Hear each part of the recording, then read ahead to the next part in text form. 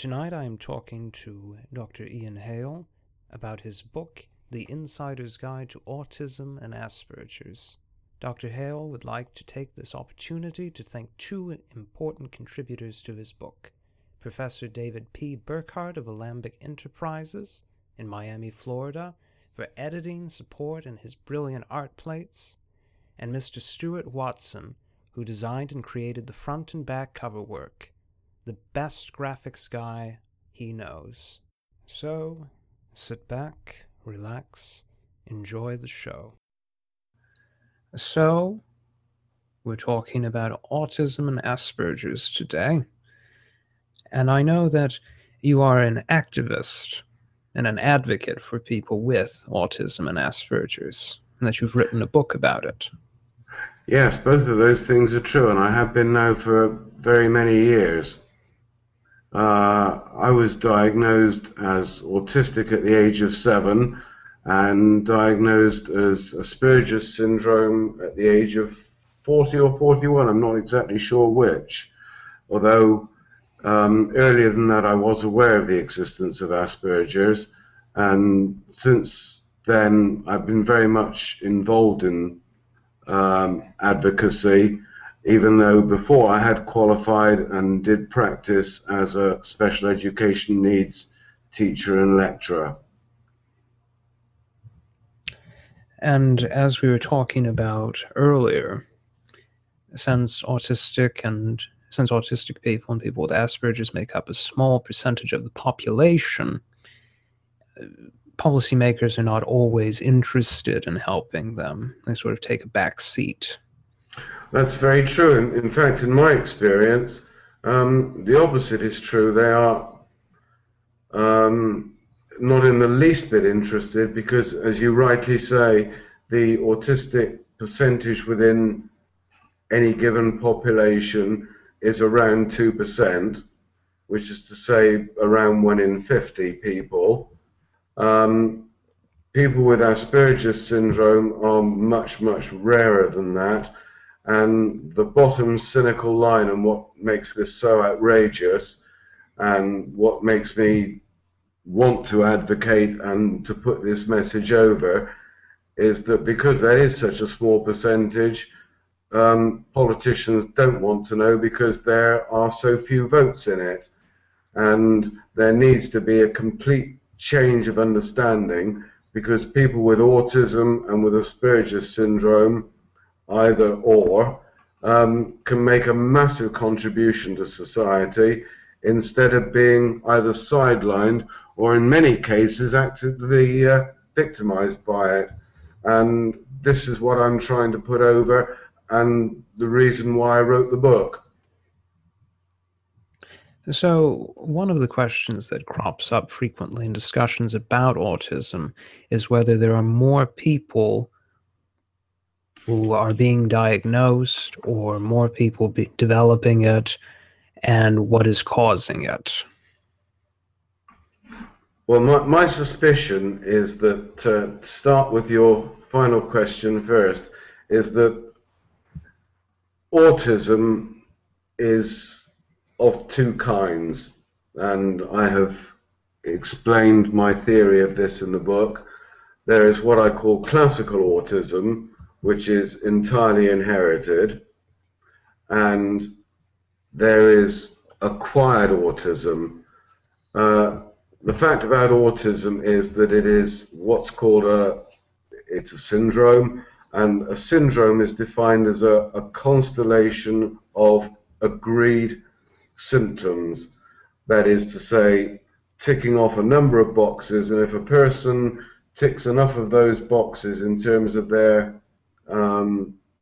behavior, the way they present themselves, and obviously clinical and psychological testing, then they are classified as autistic and or Asperger's syndrome. Classical autism, as I say, is entirely inherited, and I suspect that it has been so for a very, very long period of time. As science and education and understanding have improved, then our ability to recognize and therefore diagnose people has improved. And basically, we're spotting a lot more autistic people than we used to. In terms of acquired autism, which I explain in the book, which can be caused by a number of things, including brain diseases like meningitis or things like heavy metal poisoning, which can change at any age a normal person to having and exhibiting that constellation of symptoms. That's what I call acquired autism. And those things are, of course, now, because we have definitions of autism and of Asperger's, particularly within the International Classification of Diseases, the ICD, issued by the World Health Organization, we are able to recognize that now and diagnose it. But my guess is that the actual percentage of population with autism probably hasn't changed, but what really has changed is our ability to recognize people with autism, which, you know, has not been available, you know, before quite recent times. To give an example, the term Asperger's syndrome, to my knowledge, was never in the teaching curriculum in Britain before 1996. It was simply not recognized, even though Dr. Hans Asperger, after whom it was named, recognized this subcategory or subset of autism back in 1942. So, what exactly are the differences between autism and Asperger's syndrome? It's a difficult question to answer. In my practice, I have found many people who are autistic, but not Asperger's, but I have never yet found anyone with Asperger's syndrome who does not display at least two of the prerequisites for autism. Asperger's syndrome is about a different part of the brain being affected. If one inherits autism, it means that the brain physically, as well as biochemically, develops differently. Someone with Asperger's syndrome, the same thing applies, but in a different area, particularly the left frontal lobes, although other areas as well. And we can see, when we look at the genetics, the difference in the sequences between a person with Asperger's syndrome and a person who is autistic but without Asperger's syndrome. I have to emphasize this is an area of biophysics which we still do not fully understand. But what is very interesting to note is that people with Asperger's syndrome, regardless, are on average 10% more intelligent than their peers are. And Asperger's syndrome occasionally produces some of the great geniuses whose names are almost household these days, including Nikola Tesla, Leonardo da Vinci, Michelangelo, Bill Gates, Steve Jobs, and it's rumored, although I don't know this for a fact, and it's never been either confirmed or denied, the founder of Facebook, Mark Zuckerberg.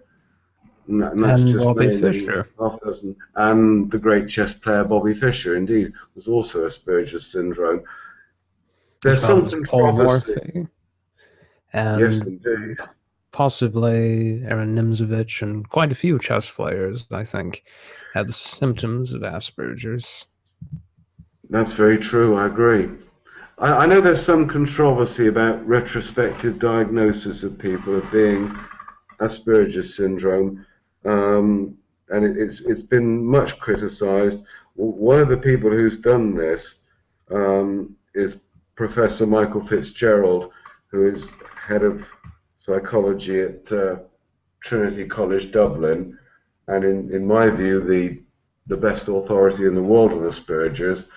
But he does it with great knowledge, and the more we find out about genetics and are able to test the genetic sequences from people long dead by taking samples from teeth or bones, um, it, increasingly this is supporting Professor Fitzgerald's position, because there really are, as I've said before, these differences in the sequences. I've said that Asperger's syndrome is a subset of autism, or a superset of autism, if you prefer. What's very interesting is that many of the sequences which one finds in Asperger's are also common to schizophrenia, and we know that many geniuses have also been schizophrenics. So it's very much like a Venn diagram. You have two circles or three circles which intersect at a certain point. Each circle is, let's say autism or schizophrenia, for example. But there is this shared commonality, which is Asperger's syndrome. It is both a part of both, but separate as well. And that's why I describe it as a subset. Yes. And last I read, it is considered, like schizophrenia, a neurodevelopmental disorder, and some of the key genes that deal with the development of the brain are common to both. That's correct, yes. So it is fascinating to think about how all of these things fit together, how intelligence, perception of reality, perception of social situations, emotions all go together. They do. I think that the way that I'm hoping to get people to think of autism, and indeed schizophrenia and Asperger's syndrome, is from an ontological perspective, whereas psychology and psychiatry tend to look at these things from an epistemological perspective. And to explain those two terms, ontology is about a state of being, about the state of consciousness. As you rightly say, about the perception of reality, whereas epistemology is about knowledge, and this is where we get the diagnoses from, and how the agreed constellation of symptoms we discussed earlier have been created. And when we see those things, a bit like looking at the plough in the sky, the stars, we recognize that pattern as, yes, this is the plough, or this is the Great Bear. And that's why we describe these things as a constellation of symptoms. And that applies very much the same way to the epistemological approach. But what interests me, and what I think is far more important in terms of experience and in terms of people understanding and in terms of my advocacy, is the ontological experience, which is how a person feels, which is about how they communicate and how people communicate with them, how they express or don't express their emotions, their range of emotions, to bring it down to, everyday experience. For example, somebody with autism or Asperger's syndrome always has at least one of the five physical senses developed to a very unusual degree, whether it be taste or touch or hearing or either of the other two, always. In my case, it's hearing. I can hear dog whistles, which most people can't. My hearing range is no greater than anybody else's, but it's different. I hear higher notes than other people can, but I don't hear the lower ones that many people can. And I've had that tested many times and confirmed as part of my research. Well, going back to the topic of emotions, a lot of people have this idea that people with autism or Asperger's are unemotional. Yes, that is the perception that a great deal of the public do have, and this is again something I want to overturn completely. It's untrue. I think it's fair to say that people with Asperger's syndrome and autism have a narrower range of emotion, perhaps, but certainly they don't lack any depth. There is a theory that people with Asperger's syndrome particularly lack empathy. I think the truth is that the opposite is the case, that they are like very big radio receivers. They get in so much emotional and other information that they either process it very slowly, which makes them seem distant or aloof, or they cannot process it at all, which makes them seem unempathic. But I think that in fact they feel things far more deeply in many ways. People with Asperger's syndrome and autism generally, almost always in my experience, both personal and professional, are nature lovers. They thrive in natural environments as distinct from urban ones. They are very empathic toward animals, perhaps more so than they are towards other people. Something else I think is very important to understand is that autism is a whole body experience. It is, as you rightly say, a neurological issue, the actual physical development of the brain and the physical shape of the brain, but it also affects, of course, all the body. We understand that with that difference in the brain comes some very clear differences in other areas of the body. For example, gut problems, particularly Crohn's disease and celiac disease. People with autism always have food intolerances, allergy problems, and they vary in how serious and how much they affect the person according to the individual. And these things that come with autism are called comorbidities, and you always find these gastric problems with someone with autism. So that is why people with autism and Asperger's have the reputation of being, it's a phrase I hate, but picky eaters. They're not. They have an instinct about what will and will not upset them, and they always have to be very careful about diet.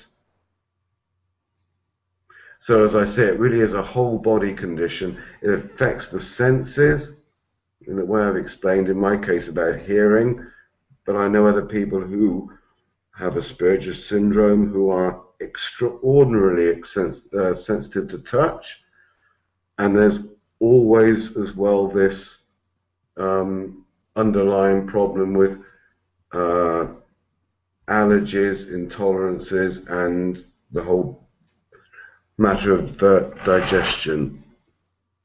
And these comorbidities are always present.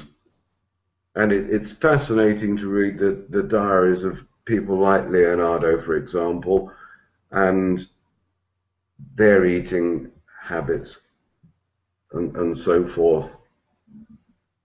I think another really good example of this, and somebody else who most certainly had Asperger's syndrome, would be Howard Hughes, the aviation pioneer and oil magnate. Yes, yes. Returning to theories of autism, one in particular is popular, and I've seen it in a number of places, and that is that it is the result of an overly masculine brain. Yes, that is a theory that's been put forward, and I think it's a theory that holds a great deal of water and is very valid by one of the world's great experts on Asperger's syndrome, Professor Simon Baron-Cohen, who is head of the Autism Research Centre at the University of Cambridge in England. His theory is that the developmental change in the brain and indeed the rest of the body, which results in Asperger's syndrome, is caused by an excess of testosterone in the womb. And the result of that, obviously because testosterone is the male hormone, is that regardless of the gender of the child, they exhibit very extra masculine behavioral patterns. And I think there's a great deal of truth in that. And I know that he and his team have done a huge amount of research, and it's very, very interesting, and it's ongoing as well. And he calls it the extreme male brain theory of Asperger's syndrome. Now, another one has to do with Neanderthal DNA. Yes, it does.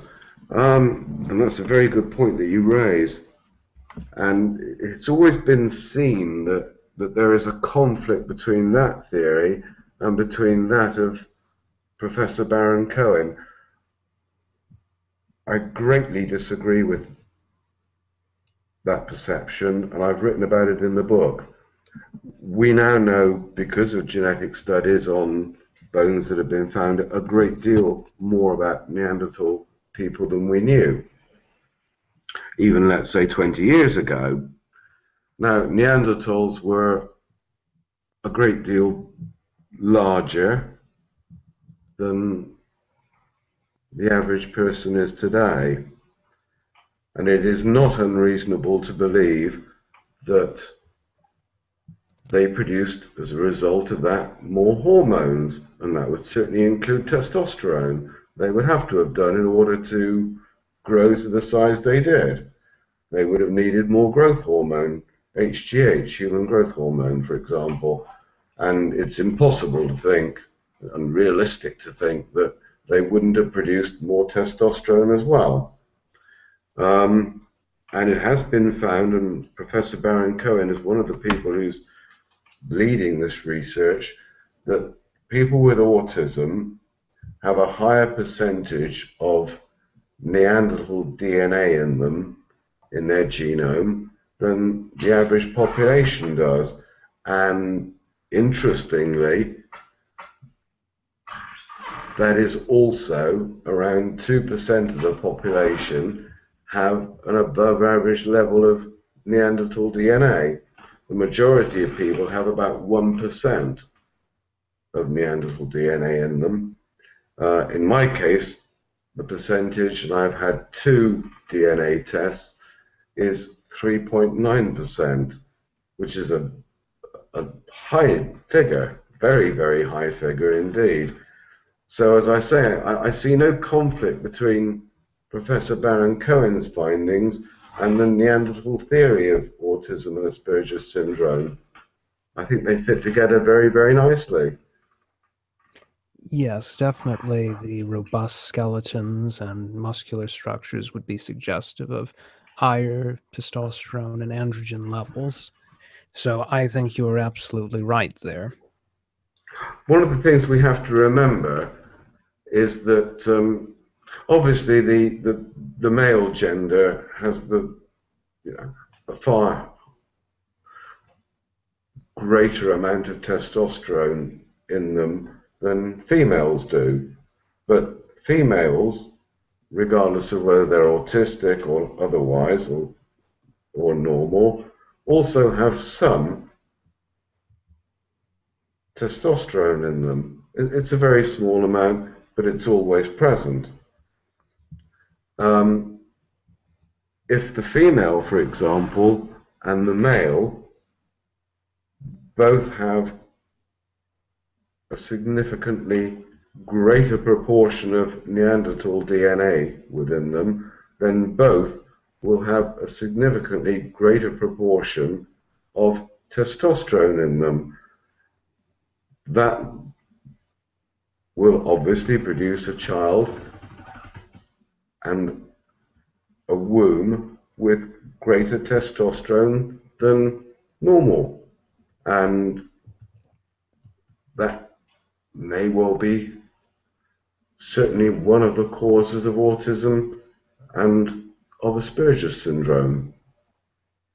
Yes, and there may also be a predisposition. For instance, someone may be particularly sensitive to male hormones compared to another person, so the same womb conditions would affect two infants in different ways. Absolutely right. Yeah. I mean, the first time I even read the word Asperger's was towards the end of 1996. Um, well, I was reading a journal article, and it had been recently published in Britain, and that was the first time that Britain actually acknowledged the existence of Asperger's. I never, I was diagnosed with autistic when I was 7, but I never knew I was Asperger's until 2002. That is a late diagnosis, isn't it? Yeah, and it certainly explained a lot, and obviously it was a life changing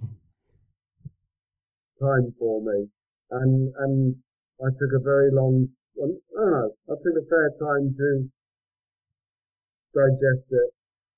Yeah, it's an experience I could never hope to communicate with people, and it's still so now. And that's one of the reasons that I so wanted to write the book, and hopefully other books on autism and Asperger's to share that experience, because there must be a lot of people out there who are autistic, Asperger's, and who simply don't know that they are. You were saying that, other people don't know that a person might be, but the person themselves might well not know, and they wonder why they stumble through life and find certain things so difficult that other people seem to manage much more easily. And of course, that only increases the feeling of alienation, of being an outsider, because they can't even reconcile themselves to the way they feel, let alone reconcile other people. And that, well, obviously I know about it because of the late diagnosis. It's horrible. That was soul destroying, morale destroying, frustrating.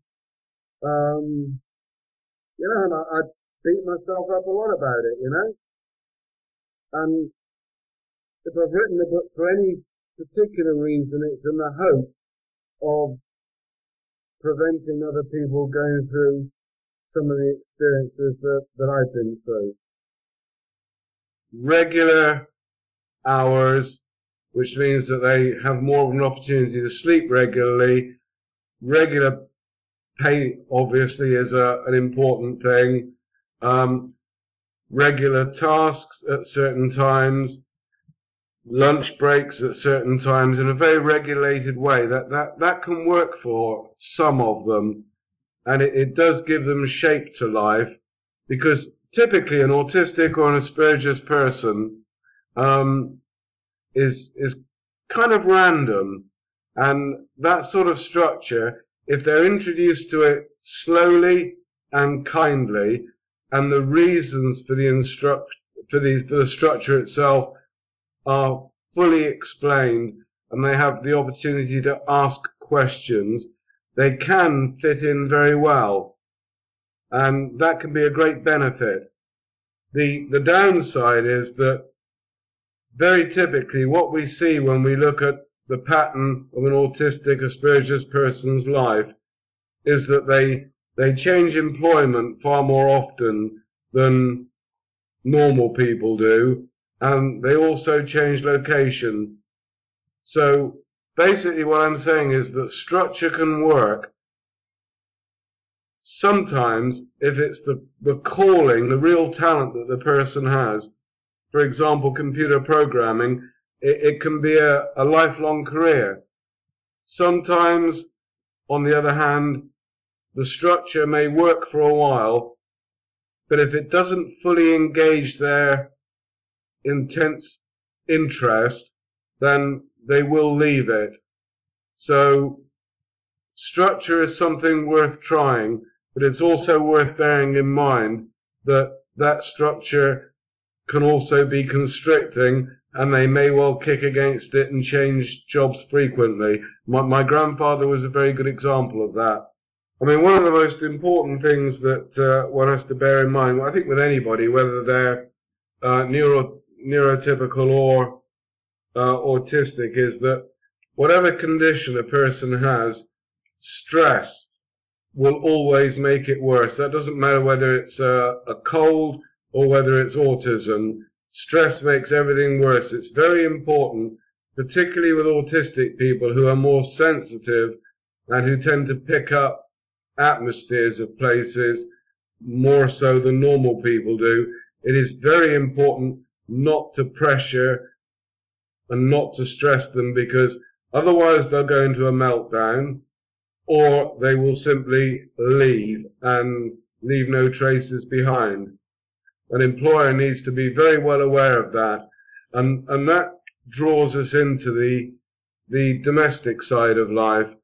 A partner, a friend, a parent, a sibling also needs to know when to encourage and to support and promote, and when that gets to a point where it's pressure, and the pressure will sometimes very suddenly result in what looks to normal people a disproportionate reaction.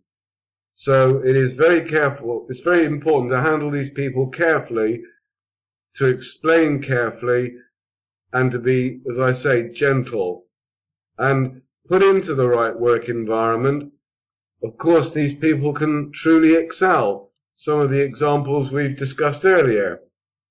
And I think that's why it's important that they go into a structured but loose work environment, somewhere where they're not regimented, for example, about what they can wear. We discussed the nature of clothing.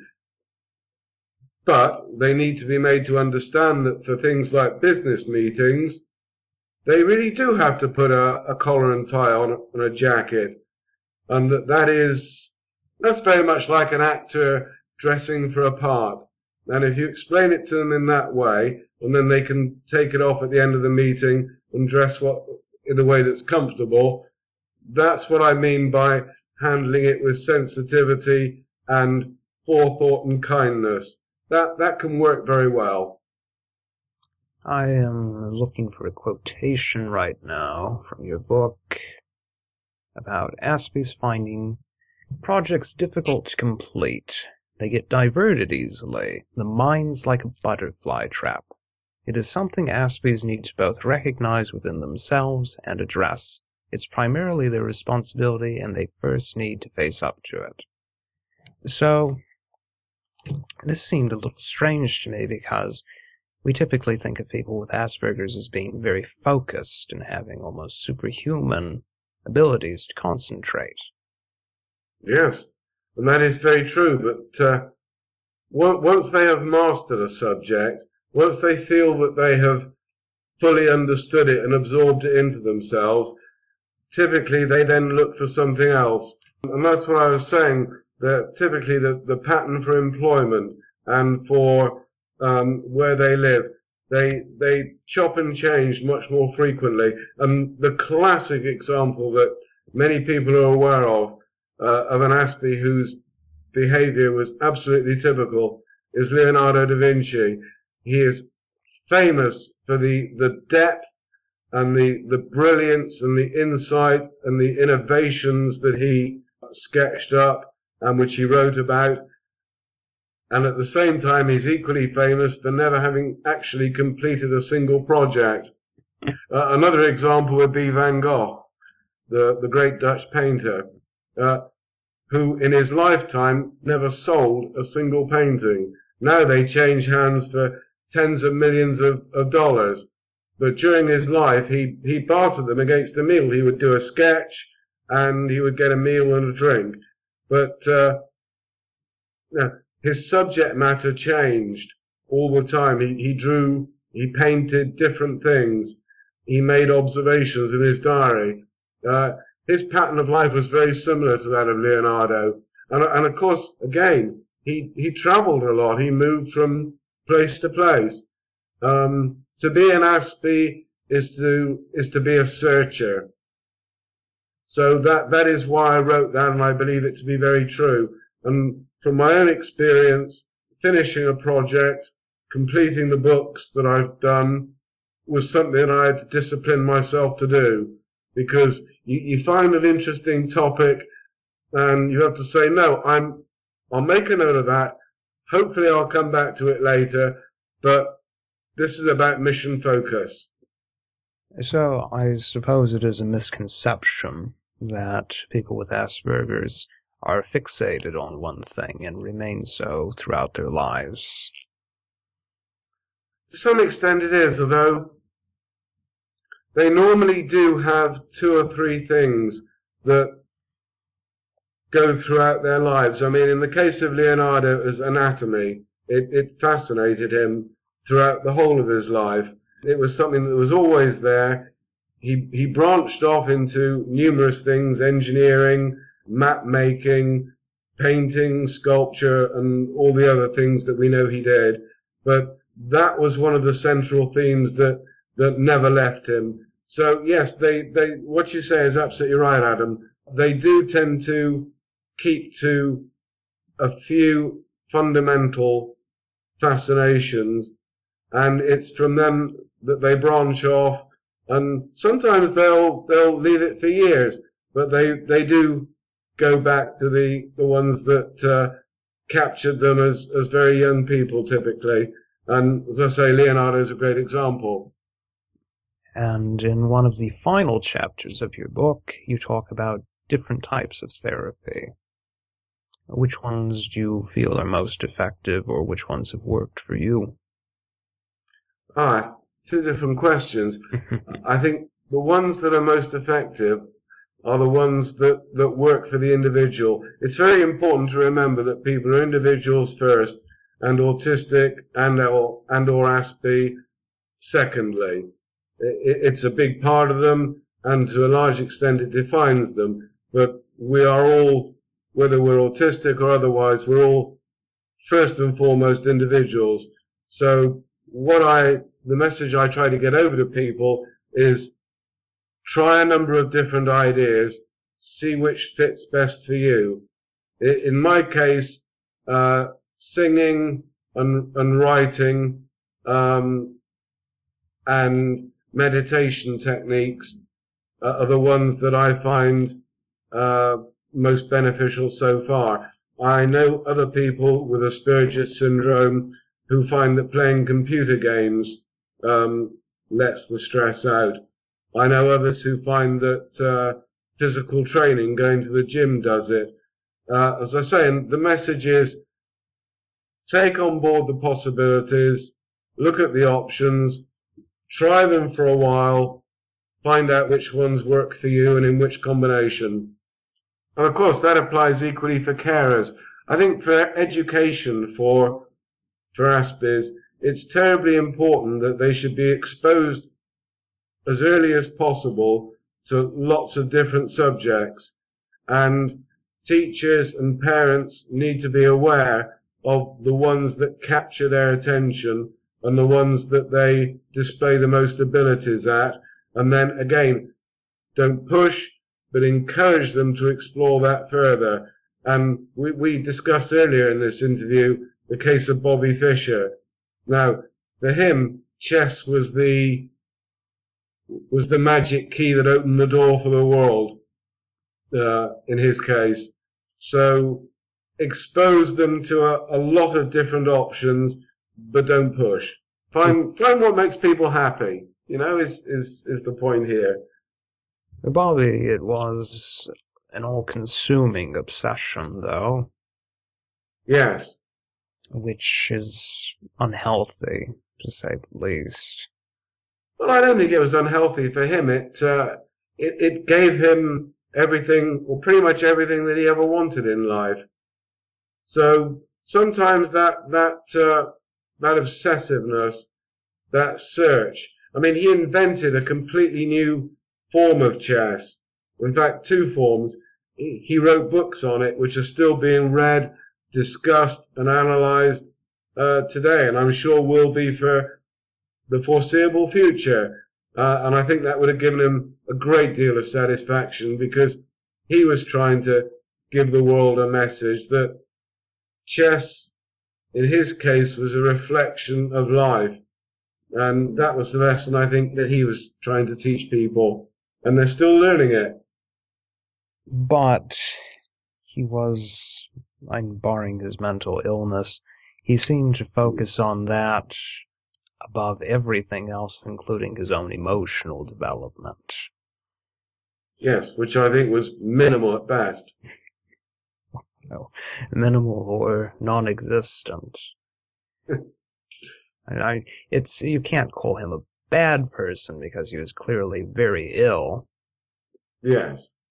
Paranoid. I mean, he went well beyond eccentric into the realms of being dysfunctional on occasions. And some of those occasions were for long periods of time. I mean, people think he retired from chess, but he then took a different name and then played a lot of online chess. One of the people who realized that he'd been playing against Bobby Fischer at an early stage in his career was the English chess grandmaster Nigel Short. And it was only about 2 years afterwards that he realized, my goodness, I can see from the way that this guy played that I was playing against Bobby Fischer. Wow. But yes, I mean, Bobby Fischer was the person that I would draw a comparison with Fischer is Howard Hughes, who I would also have no doubt whatsoever was Asperger's syndrome, a genius, an inventor, an innovator, a pioneer, a very brave man, but, clearly obsessive and eccentric to a point that, well, frankly, caused him to die earlier than he should have done, and exactly is true of Bobby Fischer. And that leads me on to the second S that I wanted to discuss after structure, and that is something that is not talked about outside the Asperger's community, and that S is suicide. People with Asperger's syndrome have a suicide rate more than 40 times higher than the general head of population, and that is something that needs to be understood. The problem with Asperger's people is not lack of emotion, not lack of empathy.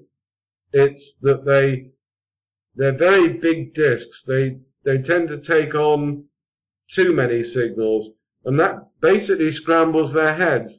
And many self-medicate with either legal drugs or illegal drugs, alcohol, sometimes self-harming. Bobby Fischer would be a good example of self-harming.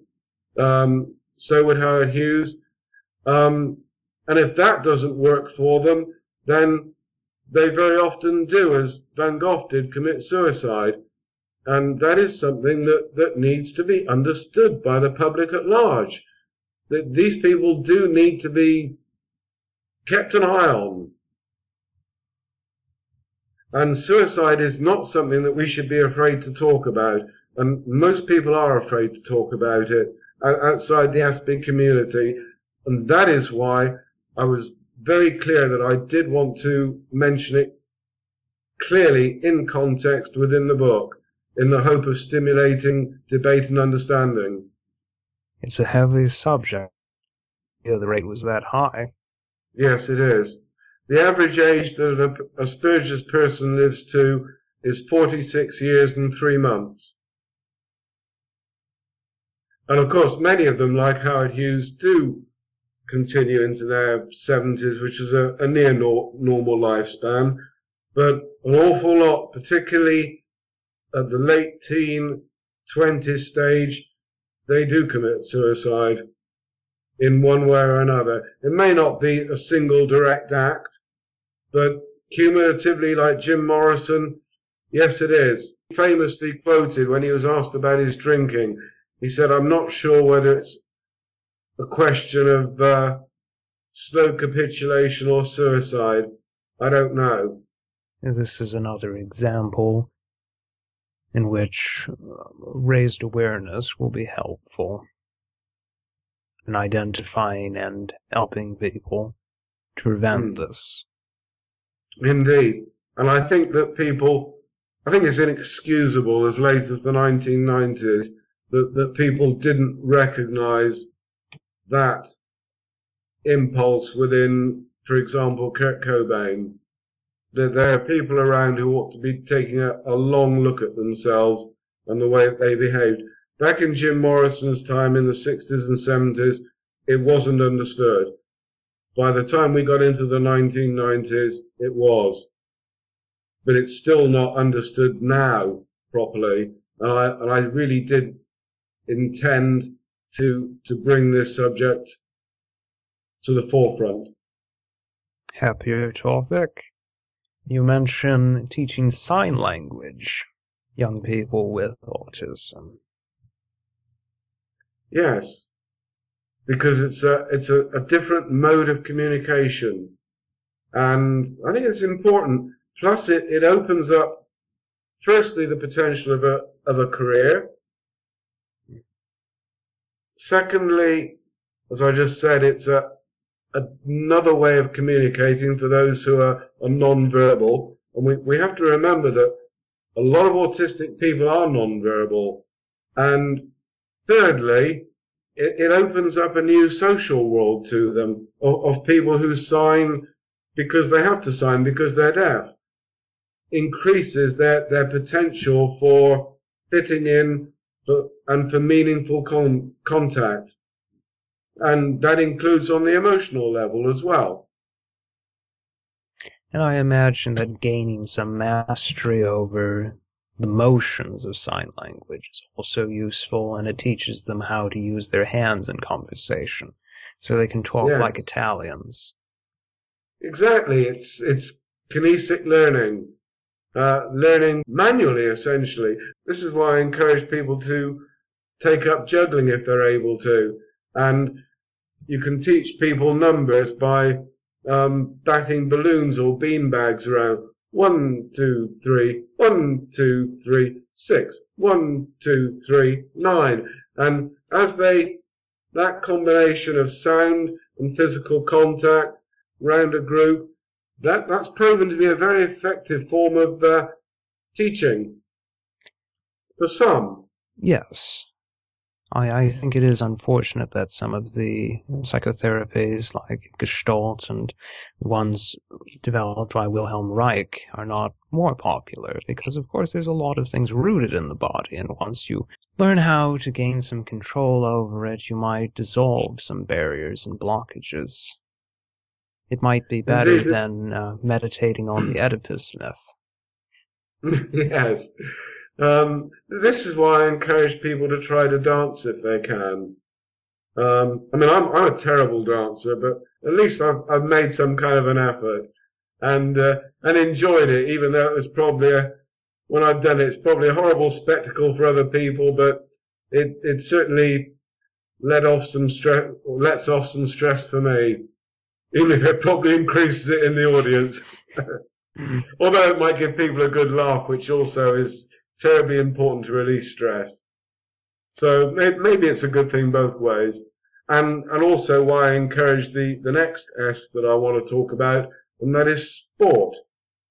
If you can learn a sport, doesn't matter whether you're good or not, as long as you're good enough to enjoy it, sport again opens up a lot of extra ways of communicating. You meet different people through sport.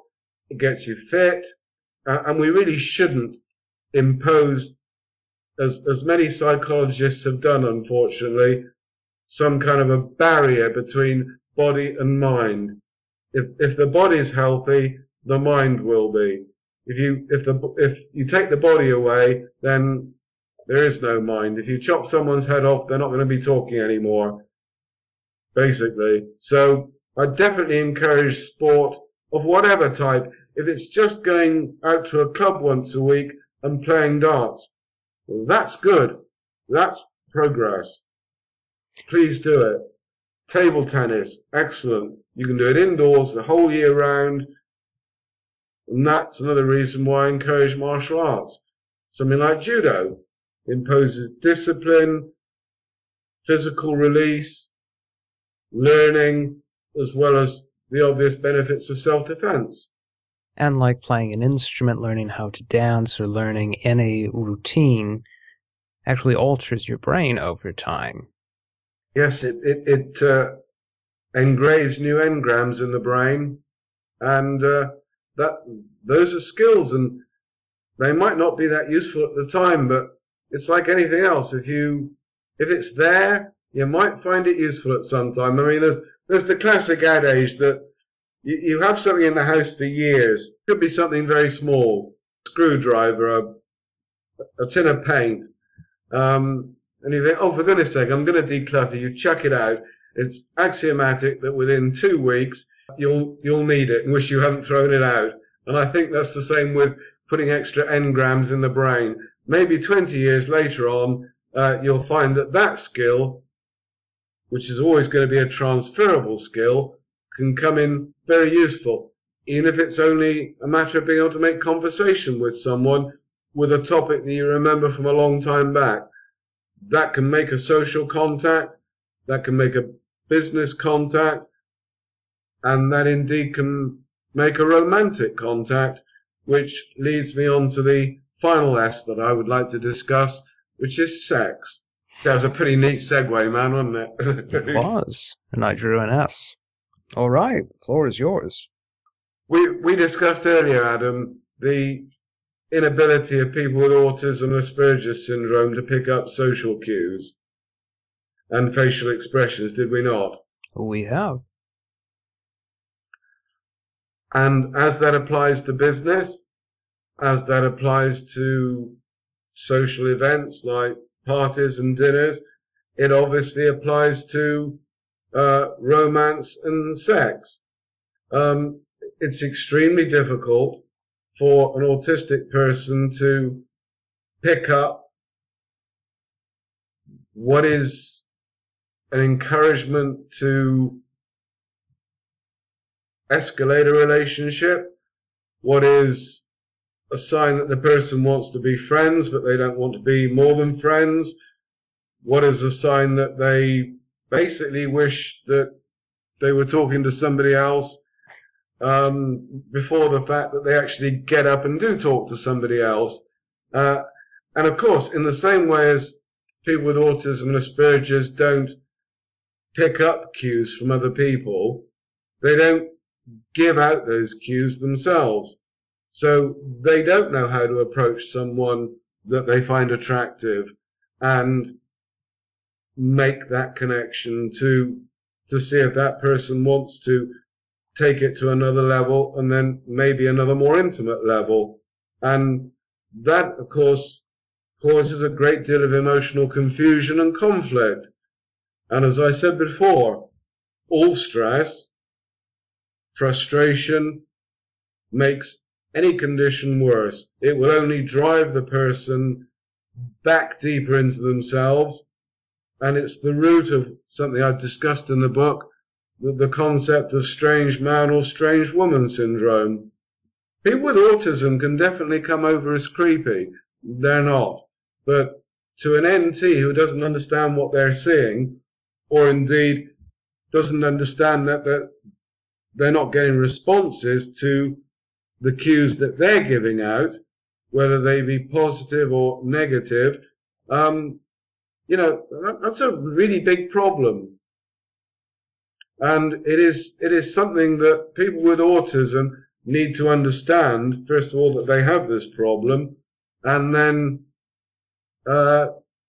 try to find someone or some program, perhaps from a psychologist, which will teach them to improve these romantic and sexual communication difficulties. Because, I mean, sex is one of the fundamental human drives, and anybody who pretends it isn't is living in fantasy world. We need to be adults about this, we need to address it, and the fact is that autistic people go through adolescence and into adulthood in exactly the same way as everybody else. They might do it a little earlier, they might do it a little later. Nevertheless, it's the same thing. And in the final analysis, Aspie, autistic or not, everyone wants to love and wants to be loved. Although Newton, Tesla, Da Vinci, Bobby Fischer were all asexual, close to no, it. I have to disagree. I mean, Da Vinci was quite clearly a gay man. Michelangelo was very flamboyantly so. Bobby Fischer was, like most Asperger's males, extremely heterosexual. Tesla, yes, he was asexual. But Van Gogh, for example, most certainly wasn't. He was also extremely heterosexual. So, no, I think the idea that people with Asperger's are asexual is not the case. I think many of them give up. And, they try, they fail, they try, they fail. And then, I think in the case of Tesla, he was able to harness the sexual energy into intellectual and engineering and publicity, which is one of the things that made him a Superman. Because sexual energy, you mentioned earlier, Wilhelm Reich, probably the real disciple of the importance of sexual energy, understood this, that if it can be directed into some other thing, that gives it a huge power, whatever that other thing is. In Tesla's case, of course, it was physics. But in the main, I believe one of the ways to enlightenment, to understanding one's higher self, is through sex. And to close one of those pathways off is something that is unnatural and I think inhuman and extremely negative. And it is something that needs addressing. So again, I'm asking people, please be a bit more open-minded. please ask the autistic or the Asperger's person, if you're getting mixed cues or no cues, ask them a straight question. Be direct. Because normally you'll get a direct answer. You might not like it, or you might like it a heck of a lot. Because autistic and Asperger's people can be very gentle and very imaginative, let's say. Well, you said in your book that it is a myth that people with Asperger's cannot lie. They certainly can, and you would not want to play poker with one of them. I did say that. Because of the lack of cues that people with autism and Asperger's give out, in many ways they have the classic poker faces. They don't give the little telltales away that a poker player would normally look at in an opponent. So yes, it's almost impossible to tell when an Aspie is bluffing. Oh. I mean, I'm a really good poker player, for example, and I know one or two other Aspies who are very good poker players as well. I got to